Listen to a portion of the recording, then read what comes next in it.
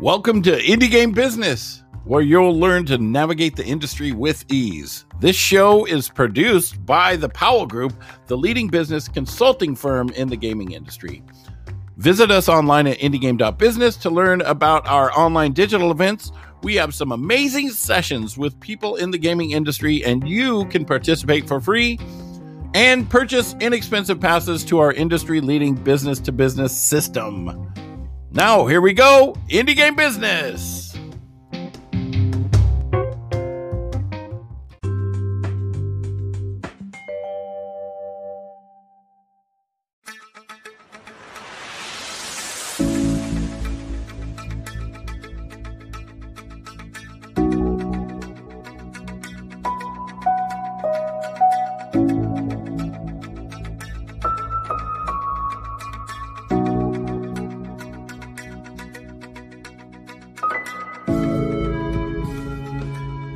What's up, everybody? My name is Indy, and the gentleman right next to me is Mr. Jay Powell from Powell Group Consulting, and this is Indie Game Business. Today, we've got Tim Collings from Global Game Jam, and also remember to unmute yourself in Discord, Tim, so that people can hear. Welcome. Welcome to the show, Tim. So, Global Game Jam is coming up, but obviously that's what we're going to talk about. Before we get into that, though, tell everybody, and I always love hearing these stories, so it's a bit of a selfish question, but tell everybody how you got into the industry initially, and then walk us through your career up to this point. Sure. Yeah. Oh, hi, everybody. I'm Tim Collings, Executive Director of Global Game Jam. So for my career, I got into the industry almost 13 years ago now. In 2010, I grew up a gamer on Atari 2600 to date myself a little bit. So I've kind of been there since the very beginning of playing games at home. Always was making my own games, like text adventures and stuff on my first Atari computer that I got when I was a kid. And, then took a bit of a winding road to finally get to the industry. I was working at like small software companies and startups and whatnot, and around a couple of years before 2010, I just was like tired of that and wanted to work on something that I was passionate about. And I was watching, I was watching G4 one day and saw them doing a walkthrough of like Ubisoft somewhere, and they stopped by the IT office, and like a light went off in my head, that because I was working in IT at the time, and I was like, oh, I could go do that for a game company and like probably be a lot happier working on something that I care about and not some product that I don't even know what the company's making. So like spent a couple of years applying to every single job that I could find that I might qualify for. Got lucky, got hired at this little company called Airtight Games that was here in Redmond, Washington.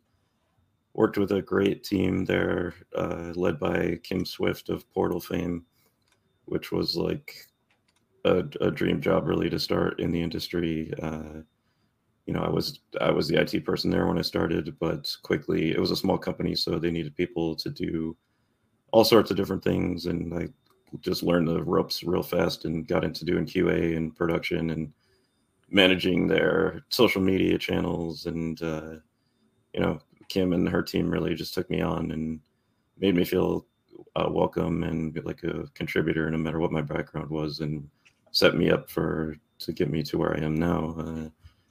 After that company kind of folded and went under in 2014, I spent like a year looking for work. That's where I found Seattle Indies, which is a nonprofit here in Seattle that I'm now also the executive director of, and was how I got connected to Global Game Jam by running the event here locally in 2016. Also during that time, I went to work for Oculus in their IT department as a systems engineer, building like back-end tools for our development teams, and spent almost 6 years there working on all the products from the very first commercial Rift all the way up to Quest, the first Quest that launched in 2020. And while I was doing that, I was volunteering with Global Game Jam, with Seattle Indies, with IGDA, made a lot of great connections there, got more involved globally on the GGJ side as a regional organizer for the Northwest, and then joined the executive committee, which is our small nucleus of really committed, dedicated organizers who really are the ones responsible for making a lot of the jam happen. And then in 2020, when the pandemic happened and budgets started shrinking everywhere, my time at Oculus came to an end, and it just so happened that my predecessor here at GGJ, Joe Summers, who also was awesome to work with, and just made me feel welcome and gave me the space to contribute.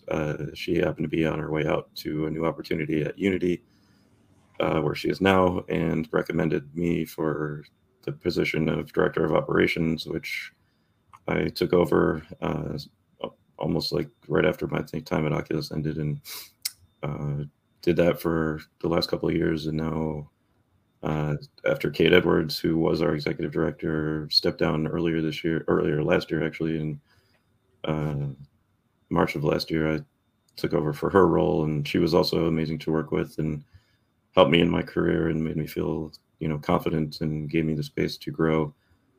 And that's basically how I got to where I am now, helping people all over the world make their way into the games industry. Really, I was fueled by that year of looking for work to make sure that I didn't have to do that again, and also that other people would have it easier than that. And that's a big part of why I do what I do. Yeah, I've been there, and the whole looking for work thing, and that's why now I run a consulting company, because I was like, you know what, I'll just do it myself. Exactly. So, I mean, do you miss the programming and the technical side that you did at Oculus, or are you happier now on, I don't want to call it the support side, but helping new teams and indie teams get into the industry and learn what they need to do and get that first foot in the door? But where do you get the most excitement? Yeah, I mean, the technical side of things was interesting, and it was fun to be there on the cusp of everything as it was all starting, getting to play around with all the new technology and just see it all as it was being invented before our very eyes, and like getting to have some input with all the amazing teams that I got to work with there. So many just unbelievable smart people and like top of their field. Like that was an experience that like a lot of people don't get to have, and I'm fortunate to have had that experience. So that part of it I definitely missed. There was a certain amount of grindiness to it that I don't miss, but it also, put me in a position to open doors for myself to connect with people who were excited to talk to anyone who was working with Oculus at the time. And I used those connections to help my indie friends, developers, community, both here in Seattle and, around the world, to make connections to the people at Oculus who wanted to talk to them, the DevRel team, developer relations teams who were looking for anyone who was trying to make games on the platform at the time.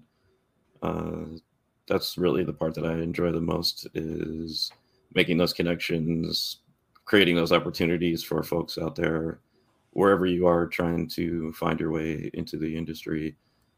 Make your first game, make whatever game it is you're working on, get support for that from publishers and platform holders and all that. That's really what I'm passionate about.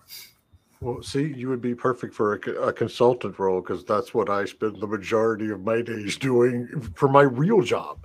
So for folks who aren't familiar with Global Game Jam, give us an overview, what it is, what you do, and we can build from there. But let's use that for the starting point. Sure, yeah. The Global Game Jam itself is both an event and a nonprofit organization. I'm the executive director of the nonprofit, and we have two other employees that are full-time, Tarja, who's in Finland, and our director of communications, and Charlie, who is our director of operations in Scotland. And then we have Zane, who is our director of technology, who is in Toronto and manages our website.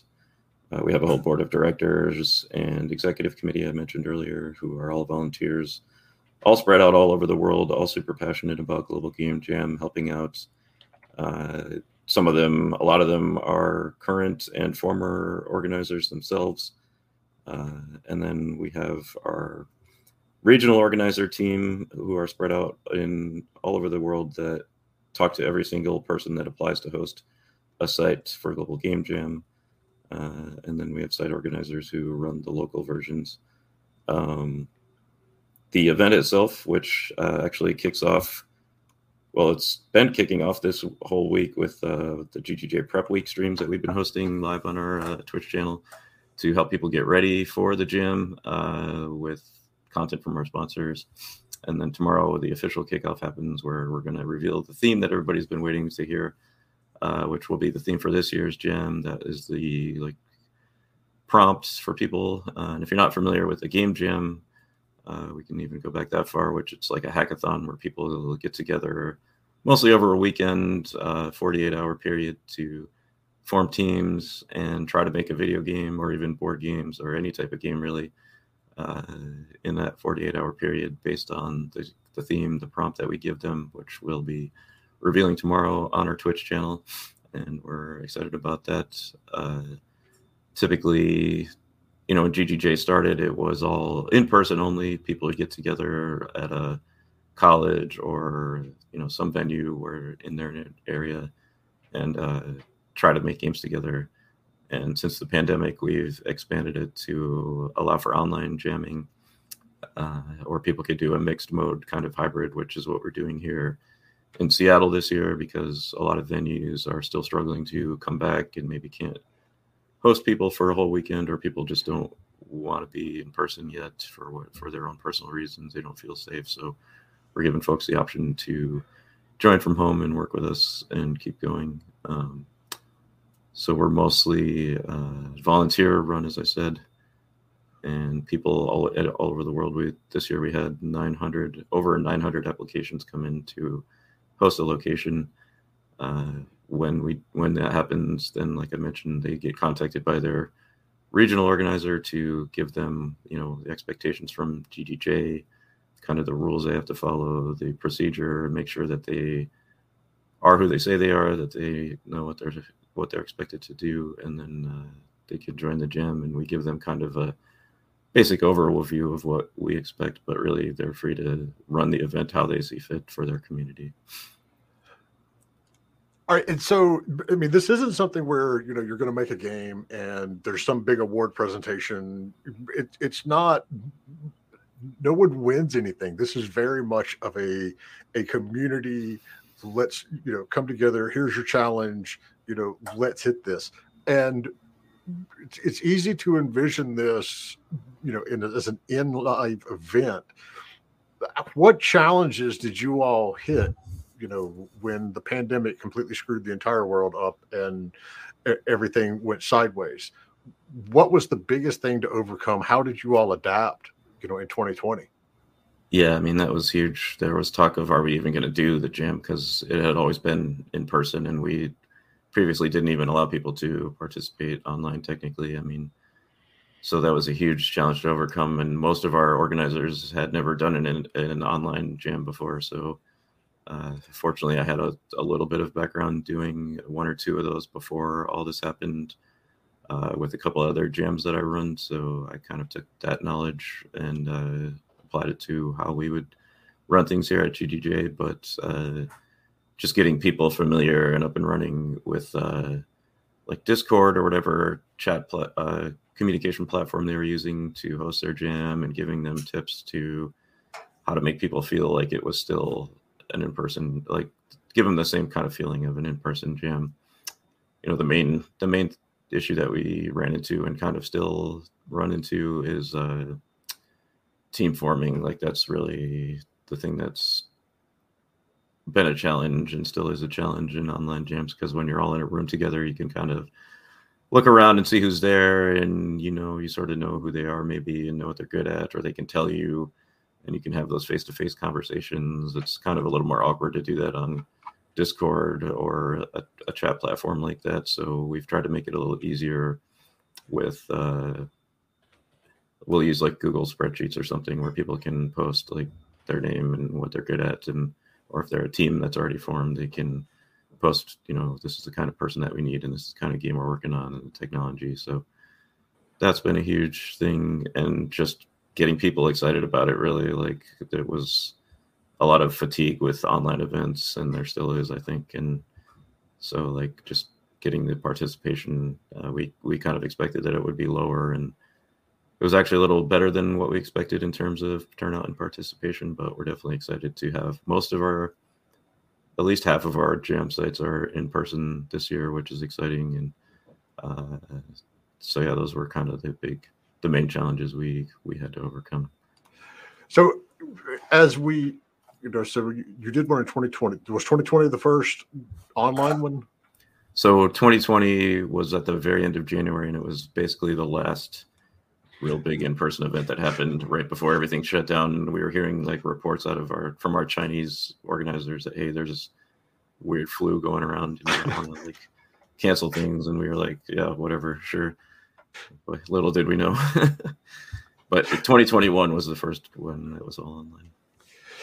So with the adoption, to going online, and it's like, I think everybody at this point in the industry considers like that 2020 PAX East as like the terminus of, of live events, because that's when everybody was like, oh, wait, there's some like serious shit going on now. And so based on what you did last year, in 2021 with the online event, do you expect it to grow and surpass? And has this been a good thing, so to speak, in terms of getting it out there and getting more people participating, or is it still trying to catch up to where it was 3 years ago?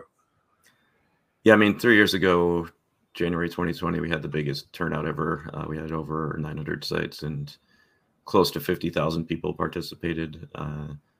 The year after that, 2021, we had a little bit more than half of that turned out. So, it definitely impacted our participation. This year, we're expecting to be up to probably over 35,000 jammers. So we're slowly growing back to where we were. And then, but in terms of the online version, like, it's definitely something we plan to keep going forward. Like, it increases accessibility for a lot of people. For whatever reason, they're in a location where they just can't get to a site. They're in a rural area that it's just too much for them to go to a physical site. They have, conditions that prevent them from going to public spaces for whatever those might be. They have social anxiety or who knows what, medical issues. It could be any number of reasons why they can't or don't want to attend an in-person site. So giving people that option to attend virtually just increases accessibility, which is what GDJ is all about. And a core pillar of the event and the organization is making game development accessible to anyone who wants to try it. And as you mentioned, it's not a competition. It's a collaborative community event to bring people together to meet and just try to learn and experiment and have some fun. So we got our first question coming here from Hector on Facebook. So how has Global Game Jam culturally impacted the international industry? Yeah, that's a great question. I mean, I've been a lot of places. I haven't been everywhere, but I can talk about, when I go to events like GDC, like Gamescom, or any of the any real game conference, and I meet people there, I always meet somebody who tells me that GGJ was how they found their way into the industry. And, they didn't really have an industry, so to speak, of where they were from. But somebody hosted a Global Game Jam event and they heard about it, and they went there and met the right people, made connections, made a game, learned that they like working with somebody, and maybe not right away, but a year or two down the road, that person is working at a company and finds out that the company needs somebody who can do a thing like that person that they worked with at the gym did. They get recommended, they get a job, and they're on their way to their career in the industry. And GGJ was kind of the jumping off point. And we like to say that Global Game Jam is where the industry begins, and that's really, I think, the impact, one of the major impacts that it's had, and just showing that we can all come together on a shared interest of making games, no matter where you are, no matter what country you're in, what's your religious background, cultural background. We all just love game development and love making games and working together and on those things. And we're all doing it at the same time. Everybody is experiencing similar things in a similar way wherever they are, and that's really the exciting part of the Global Game Jam, is it is a true global event. We're in 108 countries this year. We hit so far, and we even have folks like in places like Ukraine that are under extreme circumstances, but they're still going to work on it and still participate and still make games. So really, it just has that power of bringing people together for the same purpose of making games, and breaks down a lot of barriers that would exist otherwise. So we put a link in chat if you want to find a location near you. And so if you're listening on the podcast and you obviously can't see what the chat says, it's globalgamejam.org/2023/jam-sites. And like you said, they're absolutely all over the place.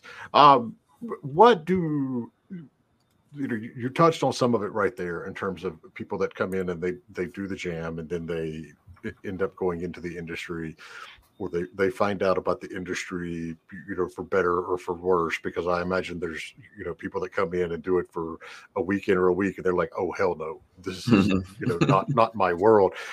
What are some of the benefits, both like, on the immediate individual level, but also longer term on the career level, that go along with participating in Global Game Jam? Yeah, I mean, there's a lot of benefits. The main one being just the connectivity to the other people around you in your area, or the people in your online gym that you meet, that you start to network with. That's a big advantage and reason why we do Global Game Jam, is to bring those people together in the same space, to meet each other, to know that there's other people around you that are doing the same thing. And that becomes your support group, your friends. So that's really the big part. It's also a way to find out, like you said, if this is for you. Like, it's a low stakes way to find out if you like it, if you want to do it, if you want to pursue it. You don't have to, spend thousands of dollars, hundreds or thousands of dollars on a course, on enrolling in a school to find out, well, I don't really like this, and now you're out all this money, and then you're kind of stuck. So come to a GGJ event, try it out, see if you like it. And we've had a lot of people do that. They try it and they pursue from there, or they just decide it's not for them and move on. And yeah. All right, so I mean, obviously, we're not going to go into this year's topic. That's tomorrow. That's the big announcement. But and we can look at a topic in years past. So, what does a typical topic look like? How is the jam framed in terms of that aspect? In terms of the theme, you mean? Yeah.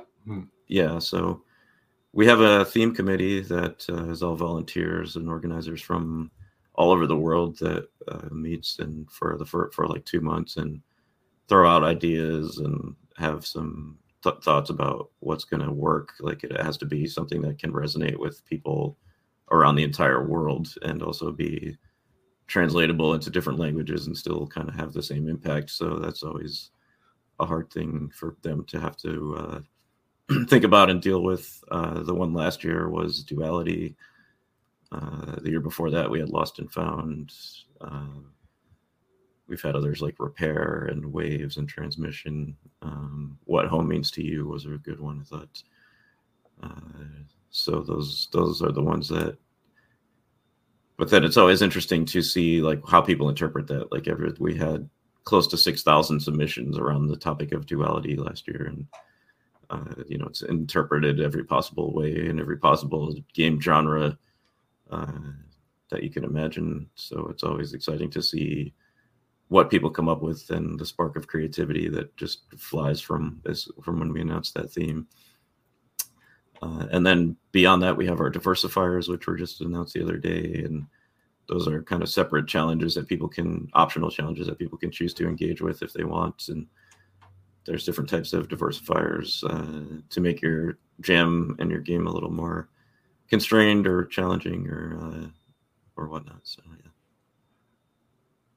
All right, I'm back. I vanished for a second because my entire screen blacked out there, but I still heard you. So we're all still good as long as everybody can still hear me on that side. Yep. So I love the fact that they're so, vague and open, that there are a lot of, ways that it can be interpreted. How on earth when you get all of these submissions in and you get 6,000 submissions from around the world, what do you do with them? How do you go through that many? Is there a showcase afterwards? Because, oh my word, that's a lot of content. Yeah. So it all lives on our website. As people participate in more and more jams over the years, it kind of becomes like a living history and a profile piece and a portfolio that they can then use, as we were talking about earlier, and how it can benefit your career, like with your user page in GGJ can turn into a portfolio of stuff that you've actually worked on and finished and can show to people, and people that are looking for talent to hire, that actually does matter, that you've created something and you have something to show that you've worked on. Yeah. And then, but in terms of what we do with it, I mean, we do try to play some of them on streams. Most of the sites have their own kind of wrap up thing that they do. Like they'll do final presentations, and a lot of them stream those on Twitch, and they'll either play the games or show trailers or show some gameplay footage and let the folks who made the games come on and talk about it a little bit. And we create a huge playlist of all of those, and people can upload their games to YouTube and tag them with hashtag GGJ23, and we'll add them to our playlist so people can go find them. And we've had sponsors like Unity do a whole stream where they'll pick their favorite games that were made with Unity and play those on stream and talk about them and bring out some of the devs that worked on them and talk to them. So there's all different ways that we help to highlight those. That's and you hit on a point right there that is very important. This is something that you can absolutely, even though you only do it for 5 days, something you can absolutely use on a resume in a portfolio or whatever. The number one thing that publishers always want to know before they sign anything is this game going to be finished? And right. Here, if you can show that you can get a game finished, no matter how simple it is, in that amount of time, and actually get it to somewhat of a playable, releasable state, that's a huge thing. And right. I don't think that gets enough, voice out there, that it's not just here's a hobby, here's something we're going to do for 5 days. This can be something you actually really use down the road. All right, so Hector's got another question. Global Game Jam has organized other jams such as Cultural Heritage Jam and the Mental Health Jam. Will they still do that sort of jam, and what have been the results? Yeah, that's a great question. Thanks, Hector. We do what we call partner jams with other organizations. Like the Cultural Heritage Jam was actually with the Cultural Antiquities Task Force of the United States State Department, which is a mouthful, but they were great to work with and just wanted to connect with people around the world to create and present games that represent things from their cultural heritage and help people learn more about it. And their main aim was actually stopping the theft and trafficking of antiquities, which happens around the world, and to bring that to light and come up with solutions and ideas from game developers and engage their creative minds on how we can tackle these complex problems. And same with the mental health gym, which we worked on with Deepwell DTX, which is a new company that is trying to make games that will be could be used in, I don't know if they could be prescribed by a doctor, but like they're kind of like a therapeutic, used as a therapeutic tool is what they're trying to do, where people can play a game if they're suffering from mental health conditions, to sort of help soothe those conditions and feel better. So we had, I think, for each of those jams, we had over 100 games come out of them. Those jams actually were competitions judged by industry professionals, and there were prizes involved with those, and the teams got some funding to work on the games somewhere that won those. So those are smaller events that happen throughout the year, and those typically are online only events. And we'll definitely be doing more of those. I don't know if we'll be doing exactly those gyms, but like we already have partners lining up for 2023 and beyond that want to do game jams with us, helping them run the gym, and then with our community who is all primed and excited to be a part of jams and know what a game jam is, and are can make good games for them.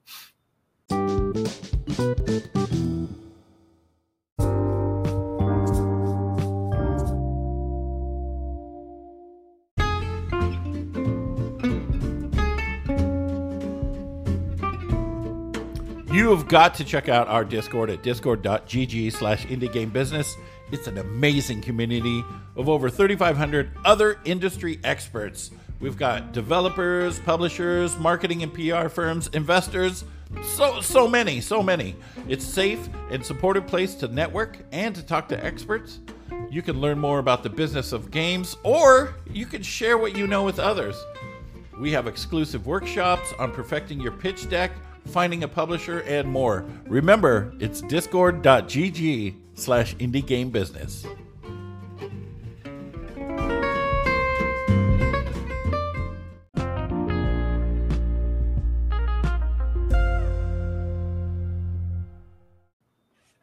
So, Calyx got a good question. Why would I attend or participate in a game jam instead of working on my own little thing on my own? I mean, there's a couple answers to that. We've talked about a bunch of them already. It's a great place to come and meet people. It's a great place to just, take a break from the game that maybe you've been grinding away on for years and try something new, have a little creative break and creative outlet to just work around on something fun that's probably not going to ship. I mean, some of them actually do become a real product, but most of the people don't go there with that intention. It is a way to rekindle and respark some of your creative excitement for making games. And the other thing is you could just come to the gym and work on your own thing. I mean, we don't really require that you do make a game. You can just use it as work time to be around other game devs and, show them what you're working on and get some feedback on it. Like they might be busy working on their own game, but some people might be interested. And so, that's really up to you. And that actually bleeds straight into the next question from Bjorn. Are there any notable success stories to share for how devs have gone from Global Game Jam to fame and fortune and all the good things that come with commercial releases and launching something live? There was actually an article just last week that I just put in the private chat here that talked about top 10 memorable games that came out of game jams, and a bunch of them were GGJ games. I would say Surgeon Simulator is probably the most notable game to come out of Global Game Jam over the years. There was another one, Home Improvisation, that was a GGJ game. But I know a lot of stories locally here in Seattle. People come to a gym, they meet each other, they come up with a good idea that gets a good response in the room full of other game developers. And when they see it at the end of the gym, that sparks them to go on and keep working on that thing and release it. It's also, like I said, a great way to find out if you just like working with a person, and maybe, your game jam idea doesn't go any farther than the gym, but you start a team, you start a studio, you work on things together from there. So, there's definitely a lot of stories of people getting together and making games out of the gym. And we have tons of sponsors for the gym that are all big industry players like Microsoft and Intel and smaller game creation platforms. And Unity, of course, is one of our sponsors, and they all have their eyes on what's going on in the gym and looking for good new content. So it's definitely a way to showcase your talents and skills and what you're good at to people out there who might, want to give you funding someday for your gyms or for your games or your team, or hire you to work for them. Like, use it as a chance to springboard yourself if that's what you're looking for. We have a Discord that you can join, and all of our sponsors are there and interacting with jammers. And so it's just a great opportunity to put yourself out in front of really the whole industry who's paying attention to the jam over the next week. All right. So a question that I will admit I stole from Twitter. With the purpose of the game jam being, okay, look, you have a defined set of time to get this thing done. And, that's not necessarily going to fit into a 9-to-5 work schedule. Sure. Are there issues with, you feel, and obviously, I'm going to know, obviously you don't feel like this. Are there, people who feel that, the concept of a game jam in general contributes to the crunch culture in the industry? And, if so, how do you address that sort of thing? Yeah, that's a great question, and we hear that all the time. I think people that come to a game jam can put themselves in that mindset of they're going to crunch and try to make something great out of 48 hours. That's not the expectation for GDJ, and that's expressly why it's not a competition, and why we extended it from the typical just 48-hour weekend period to a full week where people can choose the hours that they work if they're doing it remotely. Typically most sites will run over a weekend because it's just logistically hard to find a venue that would host you for a whole week. But we always encourage people to take their time to, make sure they're getting enough rest and getting enough food and drink, and not putting themselves in that place where they feel like they have to crunch. Like, if the game doesn't get finished, there's really no consequence. You're not going to get laid off from your job. You're not going to lose your funding. You're not going to be, financially hurt by it. You just maybe you won't have a finished product at the end, and that's totally fine too. The object is just that you tried, that you worked with people, that you met people, that you had a fun time. If a game comes out of it, great. If not, that doesn't really matter either. Like, just do your best and listen to each other and support each other. And we're not here to try to make you feel like you have to work yourself to death to make like a AAA title in a weekend. That's crazy. Like, that's just never going to happen. Like, just try, focus on maybe one mechanic, try to learn one new thing at the jam. Like, that's really the best advice that I can try to give people. And so there's a good bit of feedback that I can't click it and put it on the screen because it's a long answer and it will take the entire screen if I do this. But Siegevic from Twitch points out, in responding to the whole why do this versus working on my own project, it gives valuable experience with working with others while developing a pretty much inevitably needed / valuable skill experience. And working with others on a game with limited time overall provides a valuable experience for making and developing a game from start to tangible finish, and learning about your own habits and seeing everything from an outside view. And that is, especially when you're a solo dev, that's something that, everybody is, guilty of at some point or another. You can't necessarily see, how someone else is viewing it because you're so deep in the forest on what you're doing. You already know everything. You know all the stuff, so you can't really see how other people are going to attack that problem or that situation. So especially if you're a solo dev, it's really good to sit down and work with a team for a week and just say, all right, what else can somebody bring to the table that supports what I do?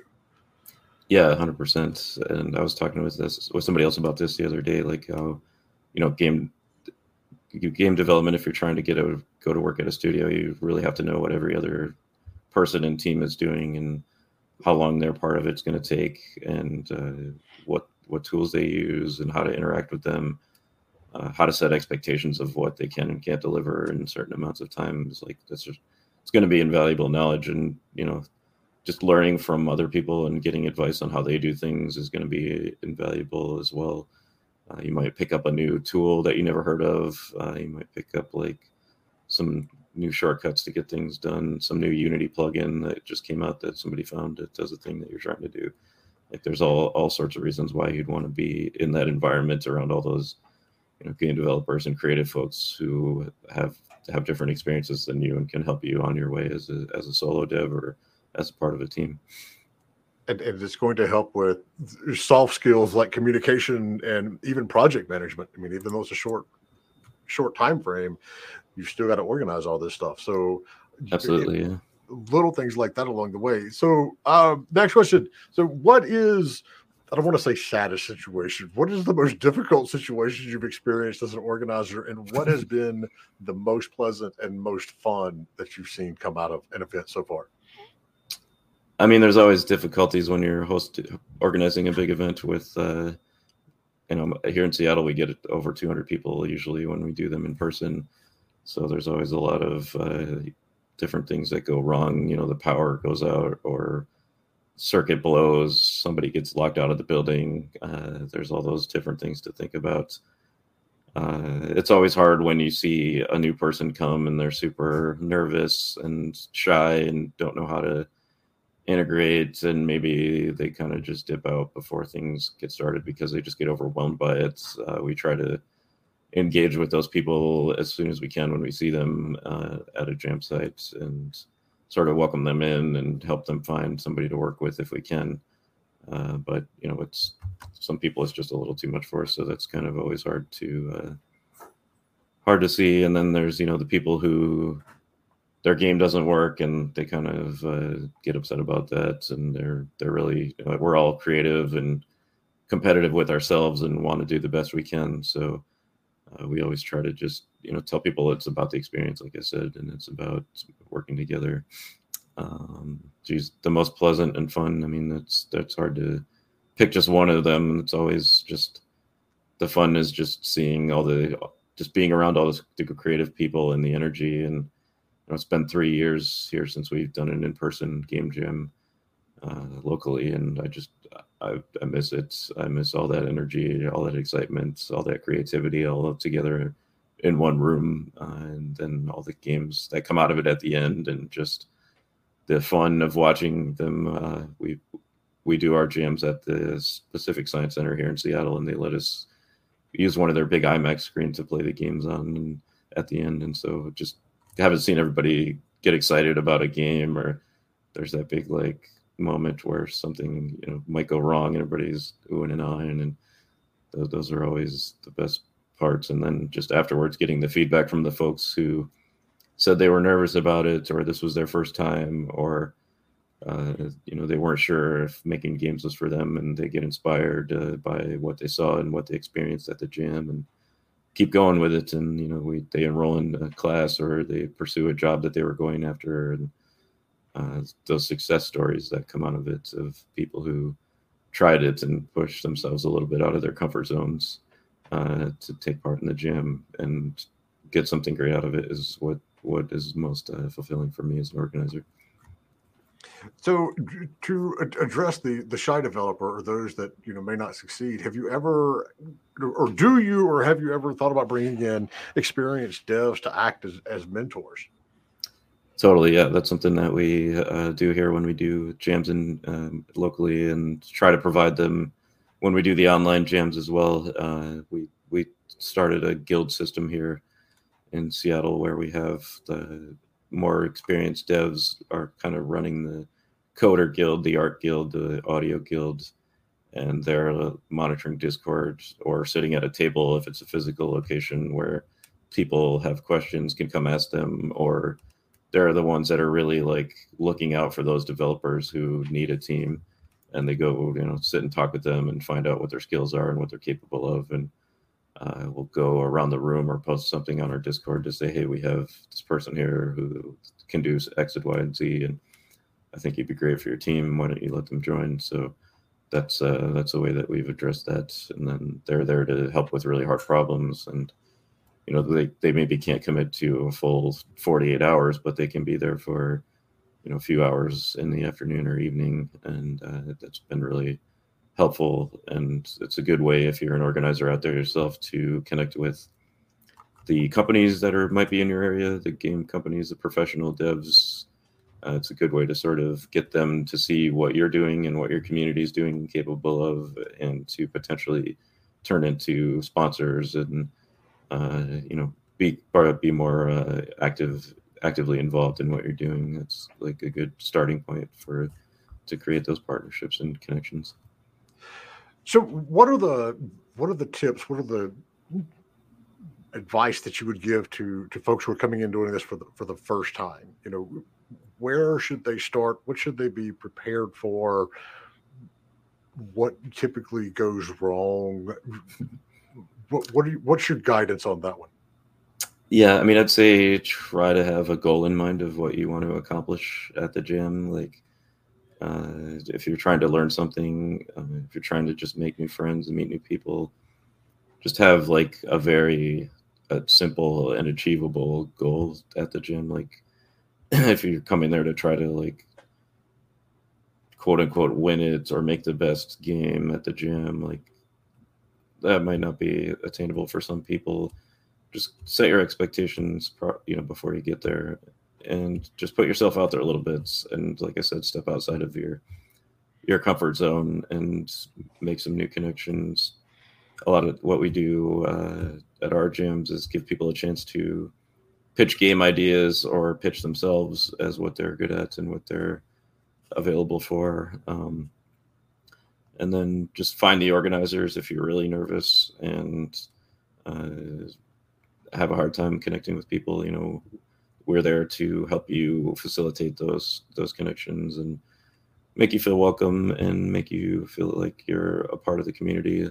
Just walking in the door or signing up for the gym online, you've already, crossed a huge hurdle and succeeded in my mind. Like you're there and we want you there and you want to be there. So, make the most of your time, make good connections with people, and don't be afraid to offer your ideas, and don't be too intimidated by all the people around you.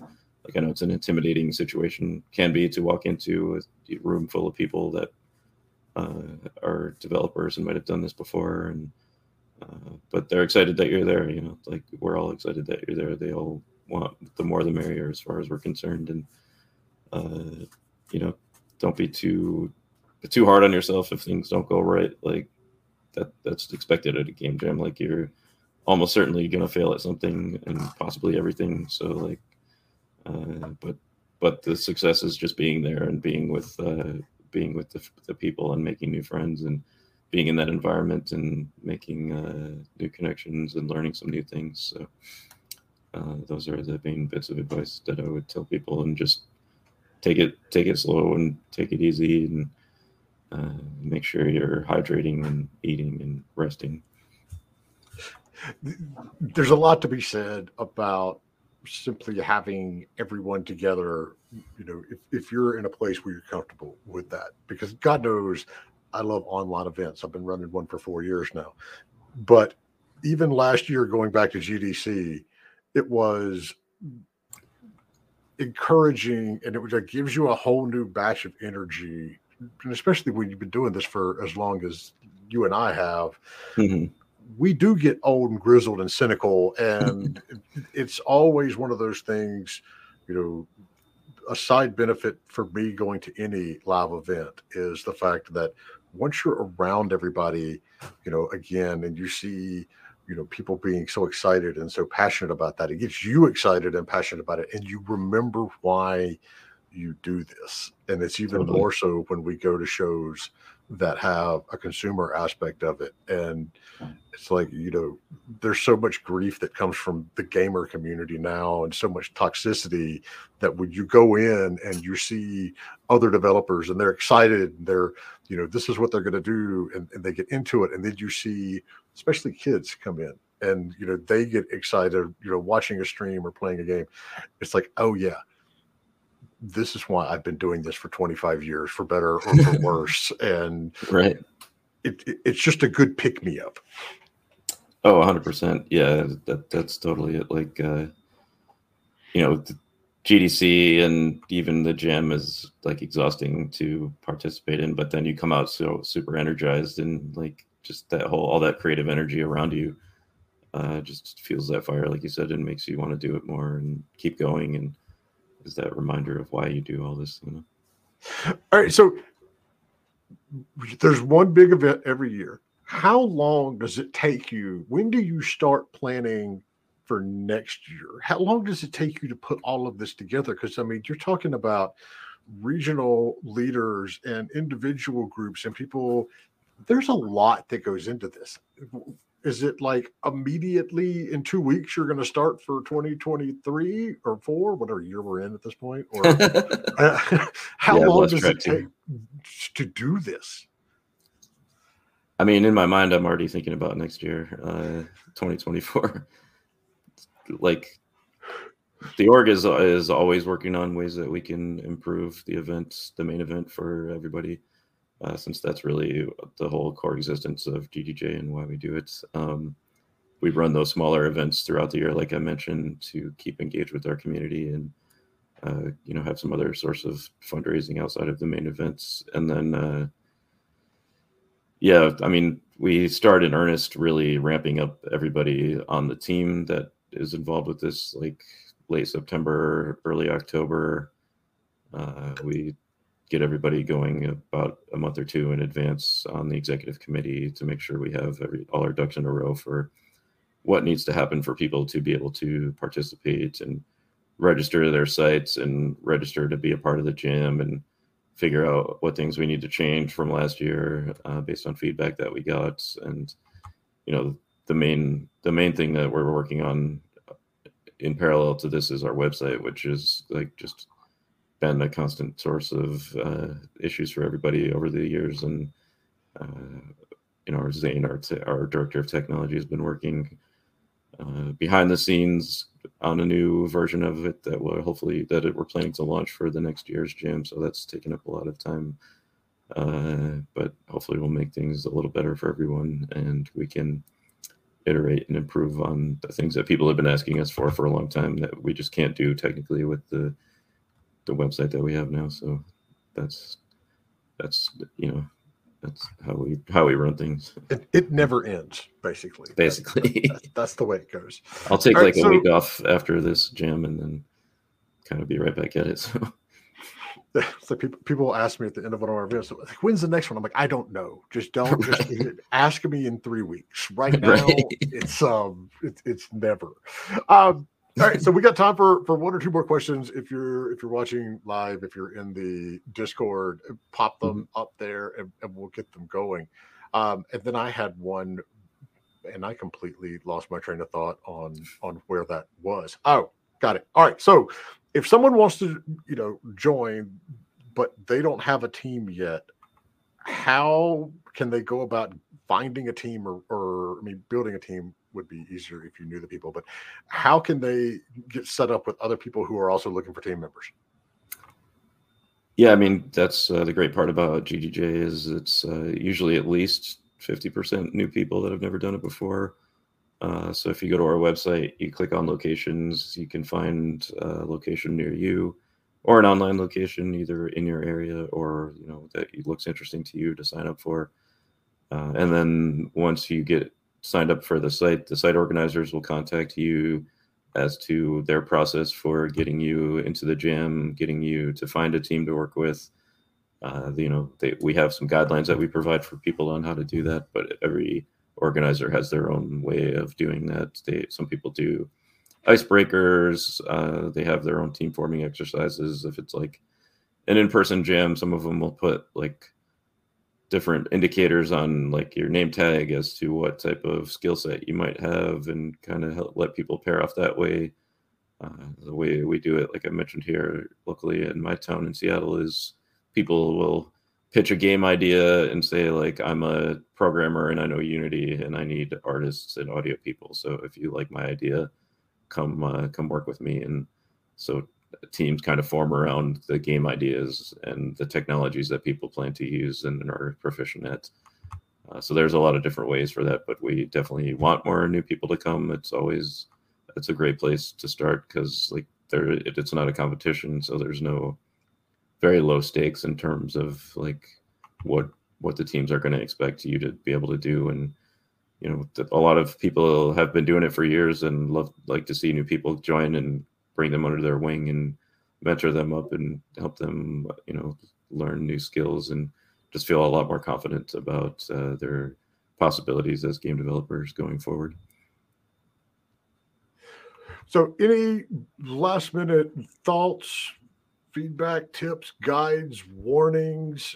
I mean, I know you're not going to drop us the new theme for this year, but any last minute thoughts you want to bounce out there before we roll and we let you get into the chaos that's going to be your next week? Yeah, I mean, just I hope everybody out there, tries it if they want to. Like, we're here. We have over 750 locations around the world are participating over the next coming week from the 30th of January to the 5th of February. So there's almost certainly one in your part of the world, or an online site that you can join. Like I mentioned, we have the GGJ Discord, which you can find on our website, globalgamejam.org. All the information is there. We have a ton of great sponsors that are involved in the jam this year and have free offers for you to take advantage of, like different game engines you can try for free, different game making tools. Like Houdini offers their indie license for free for 2 months for anybody who's taken part in the jam. So you can, if that's something you're interested in, you could try that. We have like AWS is offering free credits for people who take part in the jam or just want to try it out. I mean, there's multiple different offers and reasons why you'd want to try it. And then just getting to meet your community and meet other folks that are making games around you and learning from them and being a part of it and just have a great time, just go try something new and learn something new and learn something new about yourself and about the people around you, and connect with your community and really have fun at Global Game Jam. Meet, have fun, create something cool, don't stress about it, and drink water. Exactly. Awesome. Well, Tim, I greatly appreciate you taking some of your valuable time, on the doorstep of the new jam to come on and talk about it. Like you said, if you got any questions, you want to find out anything, locations, find teams, it's globalgamejam.org. And then we will be back next week talking publishing. I believe Dan's not here, so I'm not going to bet on that. But we'll be back. Our next conference is coming up March 8th and 9th. It's fully digital. Pitch a game, find some, find a publisher, find marketing, all that sort of good stuff, and do it from your privacy of your own home or office before we all get crazy and go to GDC. So with that, everybody, take care. Have a wonderful weekend, and then we'll see you next week. Bye. Thank you.